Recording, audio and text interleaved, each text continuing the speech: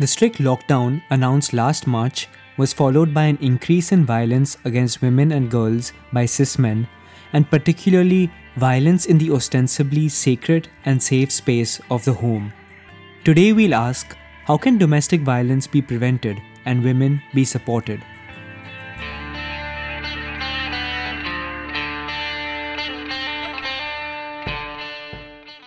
I'm your host Abhishek, and Poonam Kathuria and Jashoda Rana join us today on Research Radio to discuss their efforts to prevent domestic violence and support survivors.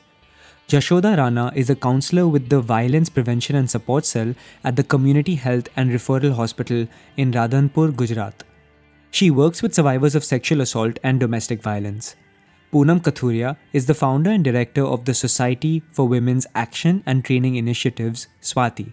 Poonam has over 25 years of experience in leadership roles working for the prevention of gender-based violence, women's empowerment, and leadership. So the public health system is supposed to provide girls and women with care and rehabilitation, besides documenting and providing evidence of the violence. We'll explore how the system can be improved based on Swati's article, Making Rural Healthcare System Responsive to Domestic Violence, notes from Patan in Gujarat. It's outside a paywall and I recommend reading it.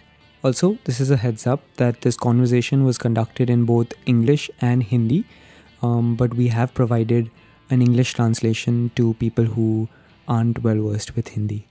Thank you so much for joining us on the show, Poonam and Jashoda. Okay, thank you very much. आपका भी धन्यवाद. So, could we start by understanding why domestic violence is not seen as a public health issue? Maybe you can go first, Poonam. So you have a very, very broad legal and policy framework in place. But however, within the country, the legislative and policy framework, which with explicit direction for the health sector, we don't have a definite roadmap. So, for example, we don't have enough resources allocated for the health sector or for the medical professionals for their training or for their technical support. The nursing curriculum or the medical curriculum, for example, does not talk about domestic violence as a health issue. There is no training for medical professionals on how to probe for violence and then to support women for finding solutions that sort of for finding resolution to that violence. So there are issues there. But on another note, also we also are very well aware, and there are enough studies in India which establish conclusively that domestic violence affects physical, mental, sexual, and reproductive health of women. Among married women in India who experience spousal physical or sexual violence, one fourth have been observed to have sustained some kind of an injury in a study which was happened in 2013. This was very well brought out. And so public health system, while has emerged as one of the critical sites across the world and in India for addressing domestic violence, most efforts in India on eliciting a health sector response have come more from the non-profit sector than from from the government or policy driven. Right. और जशोदा, ये कैसे मदद करता है कि ये support cell एक सरकारी हॉस्पिटल में लोकेटेड है? क्या इसका रीच बदल सकता था कि अगर यह एक एनजीओ के ऑफिस में या एक पुलिस स्टेशन में या एक कोर्ट रूम में लोकेटेड होता?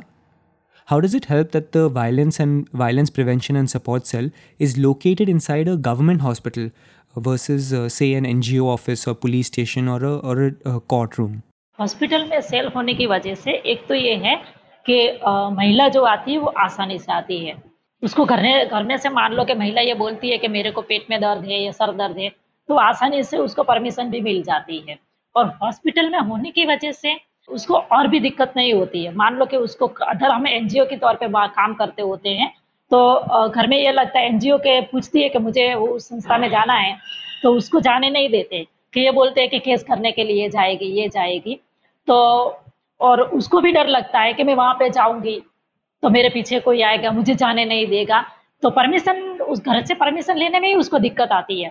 और हॉस्पिटल में होने की वजह से वो कोई भी बहाना करके हॉस्पिटल में आती है. और दूसरा ये है कि उसको यहाँ पे फ्री ये जो भी सर्विसेज मिलती है वो बिना खर्च के मिलती है. और यहाँ आती है तो कोई उस पर शक नहीं करता. पहला ये कि हॉस्पिटल में सेल में बैठी है तो रिलेटेड भी देखते हैं तो ये मानते हैं कि ये कोई ट्रीटमेंट के लिए आई होगी. तो ये हॉस्पिटल में होने से सबसे ज़्यादा फायदा महिला का है. और दूसरा, हमें जो सपोर्ट चाहिए कि उसको हेल्थ का इश्यू होता है तो उसको यहाँ से एडवाइस भी मिलती है और हेल्थ की जो ट्रीटमेंट होती है वो भी उसको मिल जाती है. So जसू का कहना है कि a hospital based cell is a very easy for a woman to approach as compared to, let us say, a cell which is based in a police station or in a court. And that is because a woman can very easily come to a hospital saying she needs treatment for something, or very often when she faces injury, the family is also forced to bring the woman to the hospital, whereas they may not allow her to go to the police or file a case in the court. So to that extent, a hospital based cell is relatively easy for women. And this data, what Jasu is saying from experience, is also corroborated by NFHS 2015-16 data, where a question was asked to the women around decision making, and 26% women said that they could go to a hospital without taking anybody's permission, as compared to only 10% women who said they could go to their maternal family without taking permission. So to that extent, the ability to reach a cell. We have one case which I have only from Radhanpur only, where which Jasu told me that this woman came to the cell saying, I need your help, but my husband is standing outside. I told him I need to get medicine. So I'm just saying this is the kind of instances that we find in a hospital. And apart from that, of course, when you're based in a hospital-based cell, coordination with the health system becomes much easier. And we can get her mental health treatment. We can refer her to various places. And there is a legitimacy of the cell. Right, right. That example really shows how important it is for care and redress to be accessibly located. Multiple studies show that violence by an intimate partner is the most common form of domestic violence. Could you expand on this and how it affects efforts to end domestic violence? What makes it very difficult for in India to combat domestic violence and work is because in India, marriage is a contract or is something that's for keeps. It's a lifetime thing. Women are conditioned to be subservient to men. Women are conditioned to feel that they have to listen to their husbands. And in fact, again, NFHS 4 tells us that 56% women believe that it is all right for a husband to beat a wife if she's at fault. In fact, lesser men believe that. 48% men said that it is all right for a man to beat if a spouse is at fault, meaning a woman is at fault. So this, and then of course the social and cultural milieu in which women live, there is very little support for a woman facing domestic violence and for her to end that relationship. And then of course you have the structural barriers of women owning no property, women having less literate, women having less access to resources and education, which is what actually then what I would like to call creates a helplessness quotient for women to continue in those marriages or those abusive relationships, and that makes it sometimes very very difficult to get out or put an end to the violence that she's facing. यहाँ पे हमारे यहाँ साटा पाटा जो होता है, तो साटा पाटा की वजह से जो उसको सपोर्ट सिस्टम जो होता है, तो महिला की तरफ से वो सपोर्ट सिस्टम नहीं होता है। जो कुछ भी होता है उसमें ज्यादातर महिलाओं को ही गुनहगार माना जाता है। कुछ भी होता है तो तुमने ठीक से किया नहीं होगा, इसीलिए तुम्हारे साथ ये सब हो रहा है।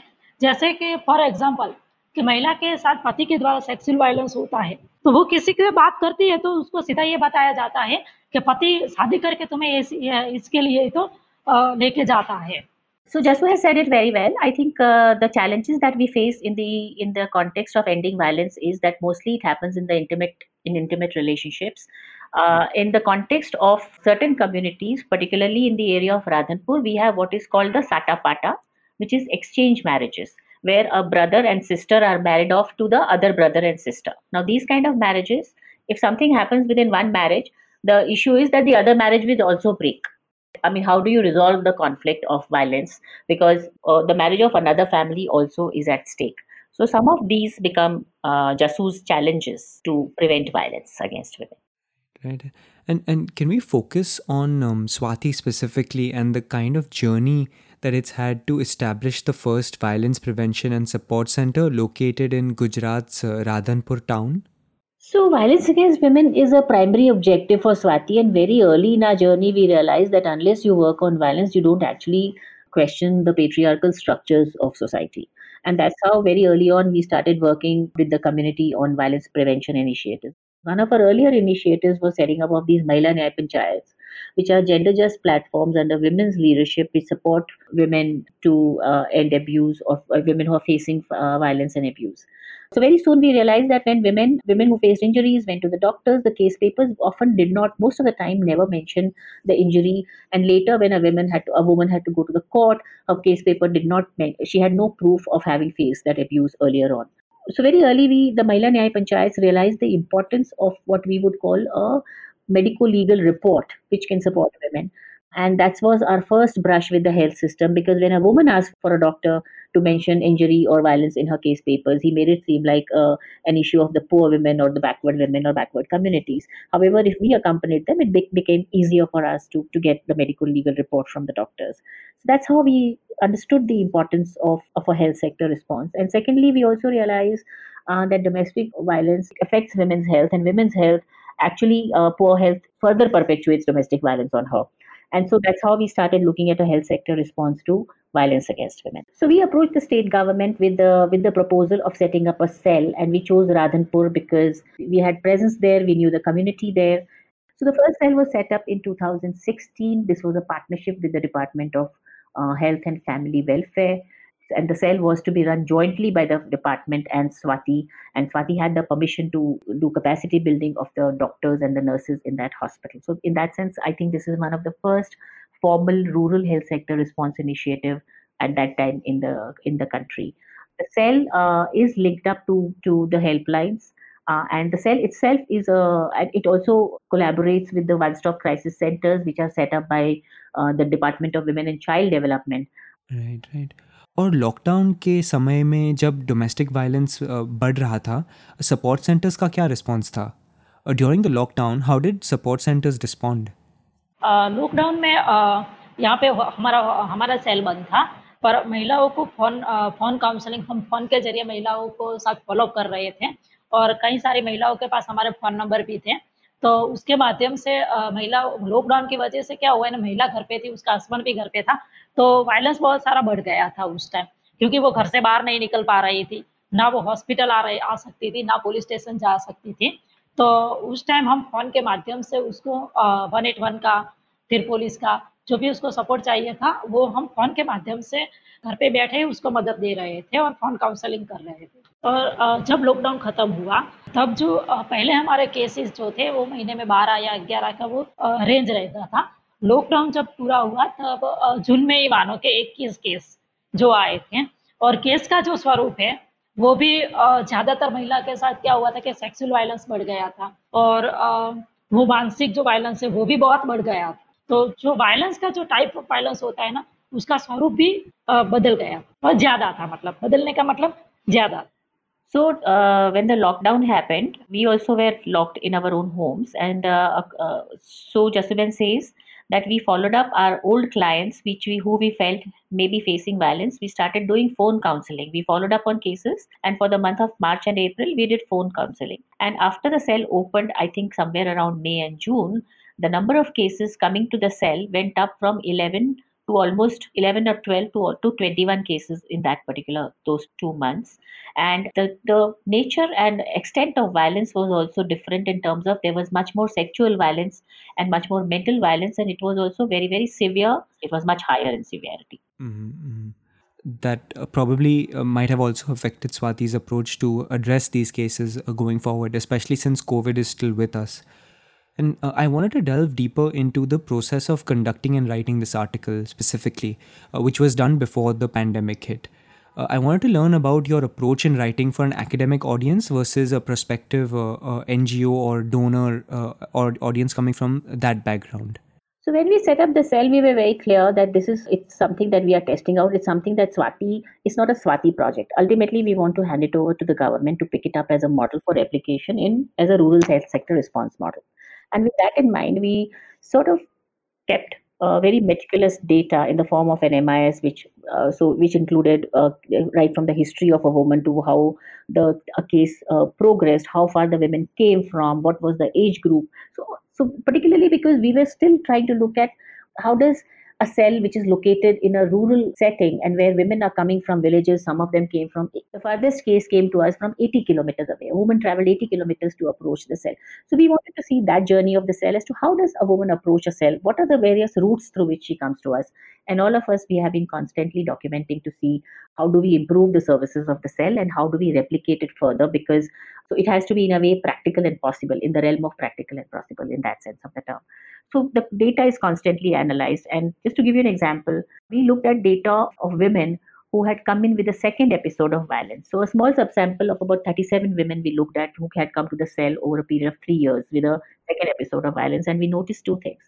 In the first episode, the women had come, between, let's say, between 6 months from the point of when the violence happened to the point when she approached the cell. The period was from 6 months to almost 10 years. In the second case, when the repeat episode happened, the second episode happened, all women had come within a frame of 3 years. And some of them, there were three women who had come on the same day, and almost 45% women had approached the cell within 1 month of the episode happening.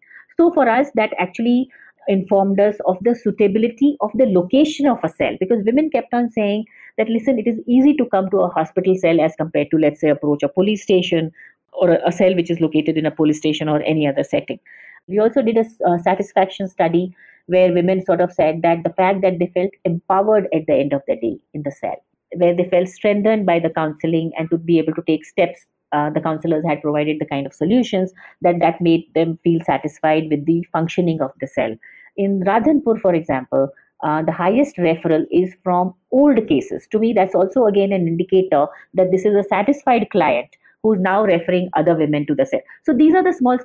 So this data throws up several of those things. We never started with saying we would be writing articles in academic journals, but at some point in time, we started feeling this data needs to come out, and we had that data, and that's how we started writing this article, and that's how we have, for example, contributed to the EPWT. Mm-hmm. Mm-hmm. And just to follow up, for our notes from the field segment, could you share an experience or two from your work that were particularly insightful? क्या आप अपने field work से एक या दो अनुभव बता सकते हैं जो बहुत महत्वपूर्ण थे? एक महिला है जो 40 साल की महिला है, उसके शादी को काफ़ी 25 साल ऐसे उसके बहुत छोटी थी, 15 या 12 साल की थी तब उसकी शादी हो गई थी, 2 बच्चे भी है।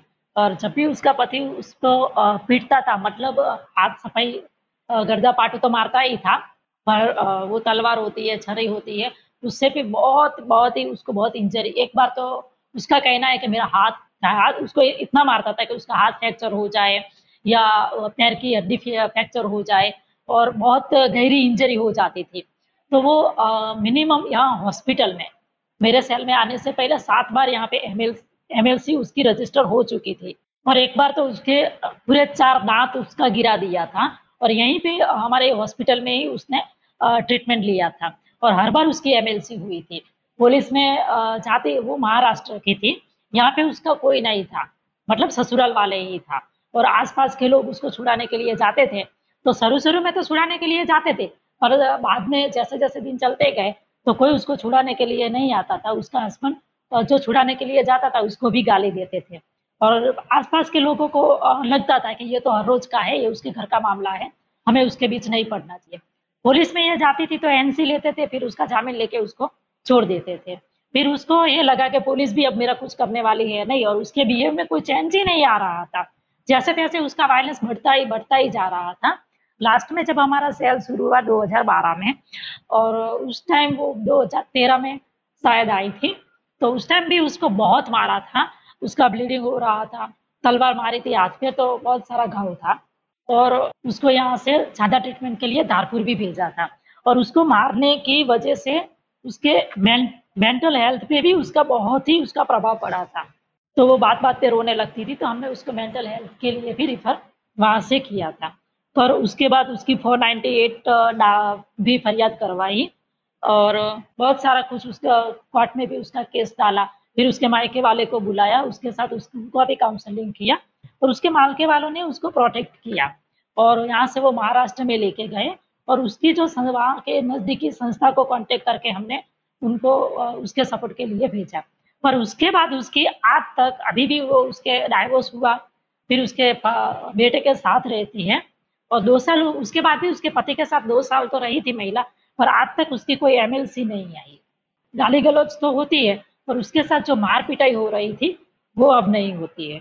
तो ये सब इसलिए मुमकिन हुआ क्योंकि ये हॉस्पिटल में सेल था, और हॉस्पिटल में था तो यहाँ पे उसको रिफर किया गया, इसकी वजह से उसको यहाँ पे सपोर्ट मिला था।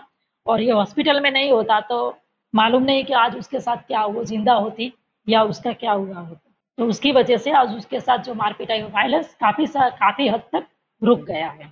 So, this is a very classic example and a case that very often comes to the cell, where Salma, this young woman of 35 who got married at 15 and by the age of 35 has two children, was very regularly being severely abused by her husband, and she came to the hospital several times, and each time it was an MLC, a medico legal case. The doctors noted it on her case papers that she would refuse to do a police complaint because she had no support. Her maternal family was in Maharashtra, but this one time when she came, the cell was also there and she had been severely beaten up.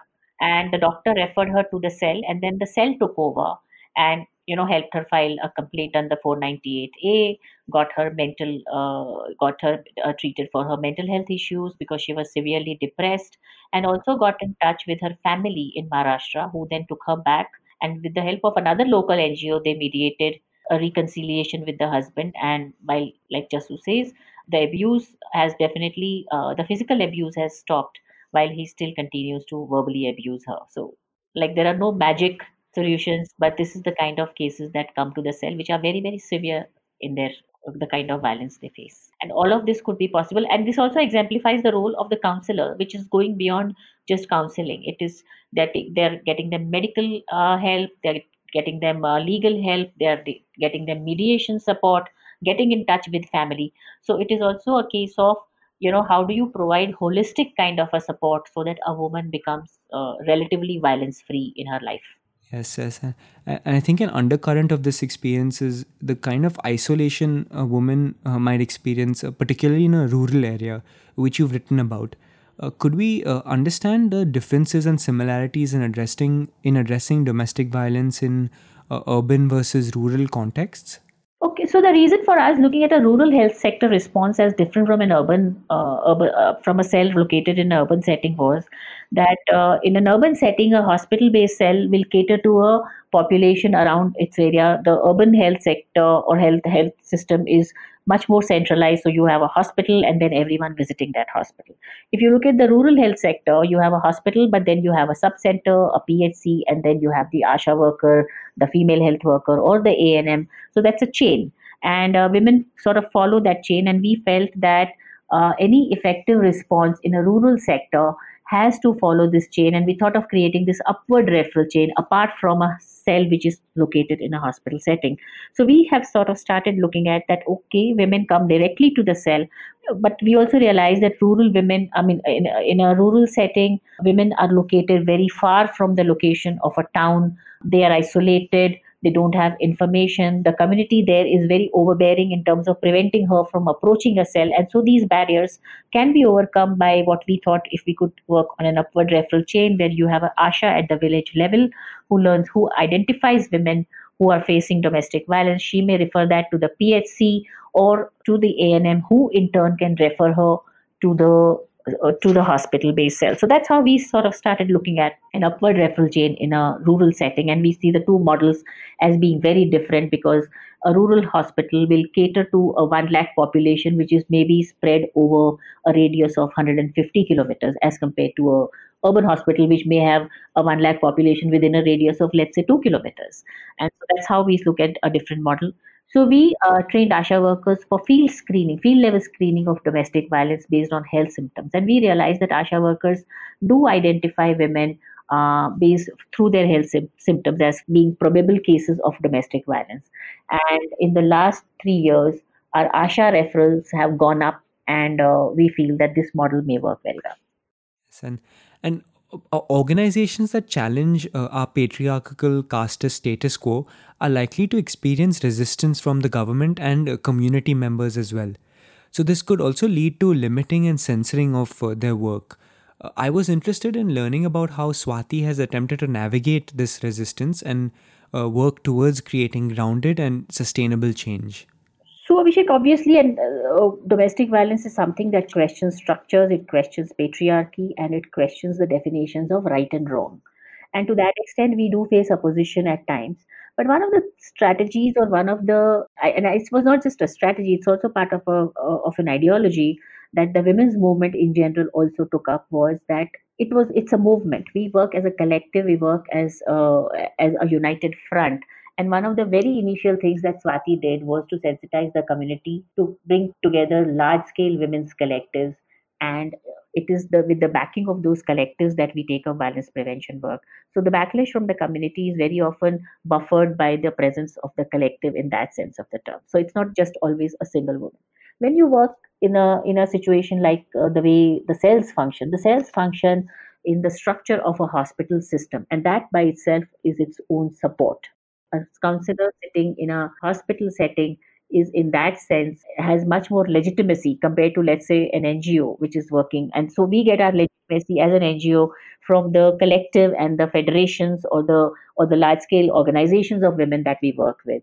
As whereas in the hospital setting, it is actually you're working through the government and with the government. And I think that has been our advantage and our reason for working with the health sector response, because over a period we found that working with systems is much more sustainable as compared to working with individuals. So if you want to bring about sustainable change, you work through systems. So we work with the community system, which is the Mahila Nyay Panchayats, the gender just committees. We work with the health system through the counseling and prevention cells, violence prevention cells, and we work with the governance systems in rural areas, that is the gram panchayats, on violence or on prevention of violence against women. So we work through legitimate systems.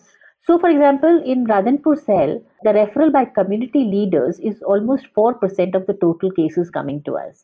And I remember one particular response. So, there was this person, she was blind and had been married to this person. And so, when she got married and came to this village, the family didn't have a toilet. So she found it very difficult to go out into the open to defecate, or because she always either had to be accompanied. So she came to the cell and said that this was a problem with her, and she was finding it very, very difficult to stay on in that marriage because of this. So the counselor contacted the panchayat of that village and said that this is the problem. So the panchayat in turn contacted the government, and they actually got them a small grant for building a toilet in that house, and that's how that marriage was resolved. So I do think that some of these systems we can help them to respond and sensitize and make it a part of their role, because gram panchayats, for example, are bodies for peace and harmony in the village. And if one third of the women in a village are facing domestic violence, where is the peace and harmony? So that's the kind of discussions we start having. And when you start having these discussions in the community, you actually start redefining right and wrong. And the discussion for the first time happens on, is violence right or wrong? And you start pushing the boundaries of what is right and what is wrong. Yes, and exactly. One of the changes you propose involves sensitizing government members and community members. And we've already started talking about this. What does sensitization look like, and will it actually address deep seated differences in power? I think sensitization works with systems where they already have it as their part of their mandate or as part of their work definition. So let's say, for example, sensitizing the police, because police already has it as a part of their role to prevent violence, to help violence. That is where I'll talk about sensitizing. But in systems where, for example, in a socio-cultural context like family, in like communities of India, sensitization has a limited value in my head, because unless you change the power structure, unless you change the norms of who will get property, unless you change laws, unless you change the equation of power, unless you empower women, unless you give women more power or equal power compared to men, that is where sensitization has very limited scope. Because ultimately then in those situations, you are actually appealing to the sensitive charity kind of a side to men, like be kind to women kind of a thing. Beyond a point, that is not sustainable. Sensitization is sustainable where structures are there, systems are there, policy is in place, and you then call upon those people to say that, listen, you are supposed to be doing this, and this is what kind of an impact it can make if we were to be doing this. So, Swati has been working on eradicating violence against women for the past 2 decades. How has the organization's approach shifted over time? To begin with, I do see a shift in the way violence is perceived. Let's say, for example, when we started in 1994,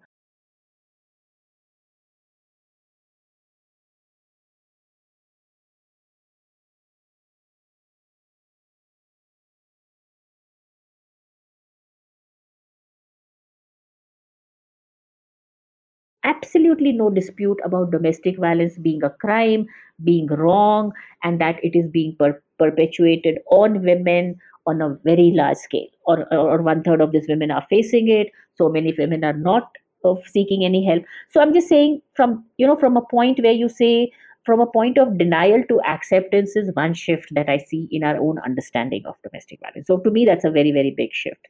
The other shift is in women reporting. I think a very large number of women are now beginning to report domestic violence.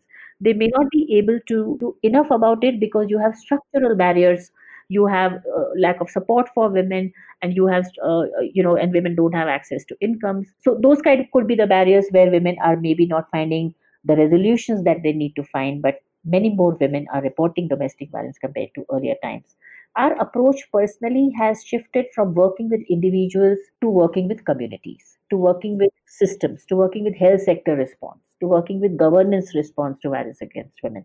That's one kind of an approach that has shifted. The other shift that has happened, and I'm not too happy about, is that our advocacy has moved to, this whole areas of data collection, writing articles, policy level advocacy. And I think we need to go back to our community mobilization once again. And I think that's the missing piece. It needs to come back in a big way. And I think I want to get back this particular piece of our earlier approach where we mobilized women in huge numbers, and our advocacy happened on based on those numbers and not necessarily on the data numbers, but on people numbers.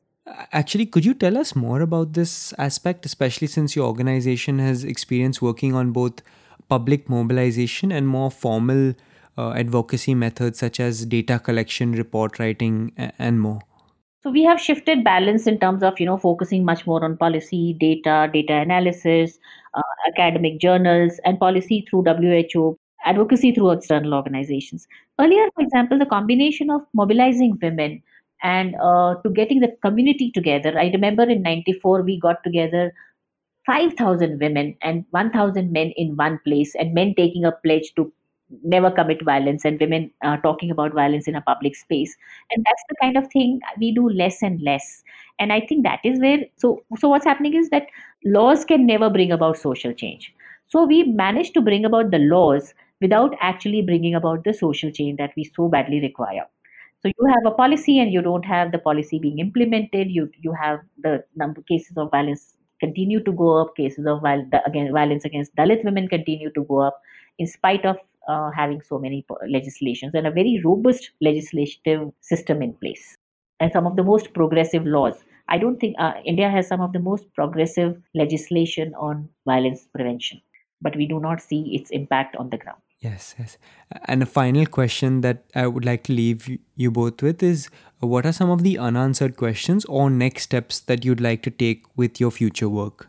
Abhishek, we have been able to now demonstrate the fact that this model is replicable. So, for example, from a cell which was located in a small hospital like Radhanpur with an OPD of 350, a referral hospital in a small in a block of Patan district, we have been able to been able to set up a cell in a teaching hospital, in a general hospital at Sidhpur, and the teaching hospital at Dharpur Medical College. And to that extent, to me, the model is replicable.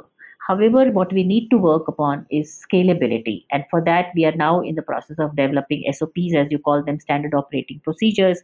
And then the challenge is for the government to accept it and where they are signatories to these policies. It's in the policy framework, but on the implementation front, we haven't succeeded as yet in the manner in which we would like to. So that's the roadmap for us as to how do we get the government to scale up the model. Replication is already in place. We have been able to say that it's replicable. Poonam and Jashoda, thank you so much. बहुत बहुत धन्यवाद for joining us on Research Radio. बहुत कुछ आज सीखने को मिला है. आपका भी धन्यवाद सेव बुनाले के लिए. Okay, thank you very much, and I look forward to listening to this podcast. One takeaway I had from this conversation was the importance of offering redressal, support, and care centers in hospitals for women who've experienced violence. This reduces the barriers women have to overcome access to support and also ensures that medical authorities are held accountable to perform their intended role of providing care and healing.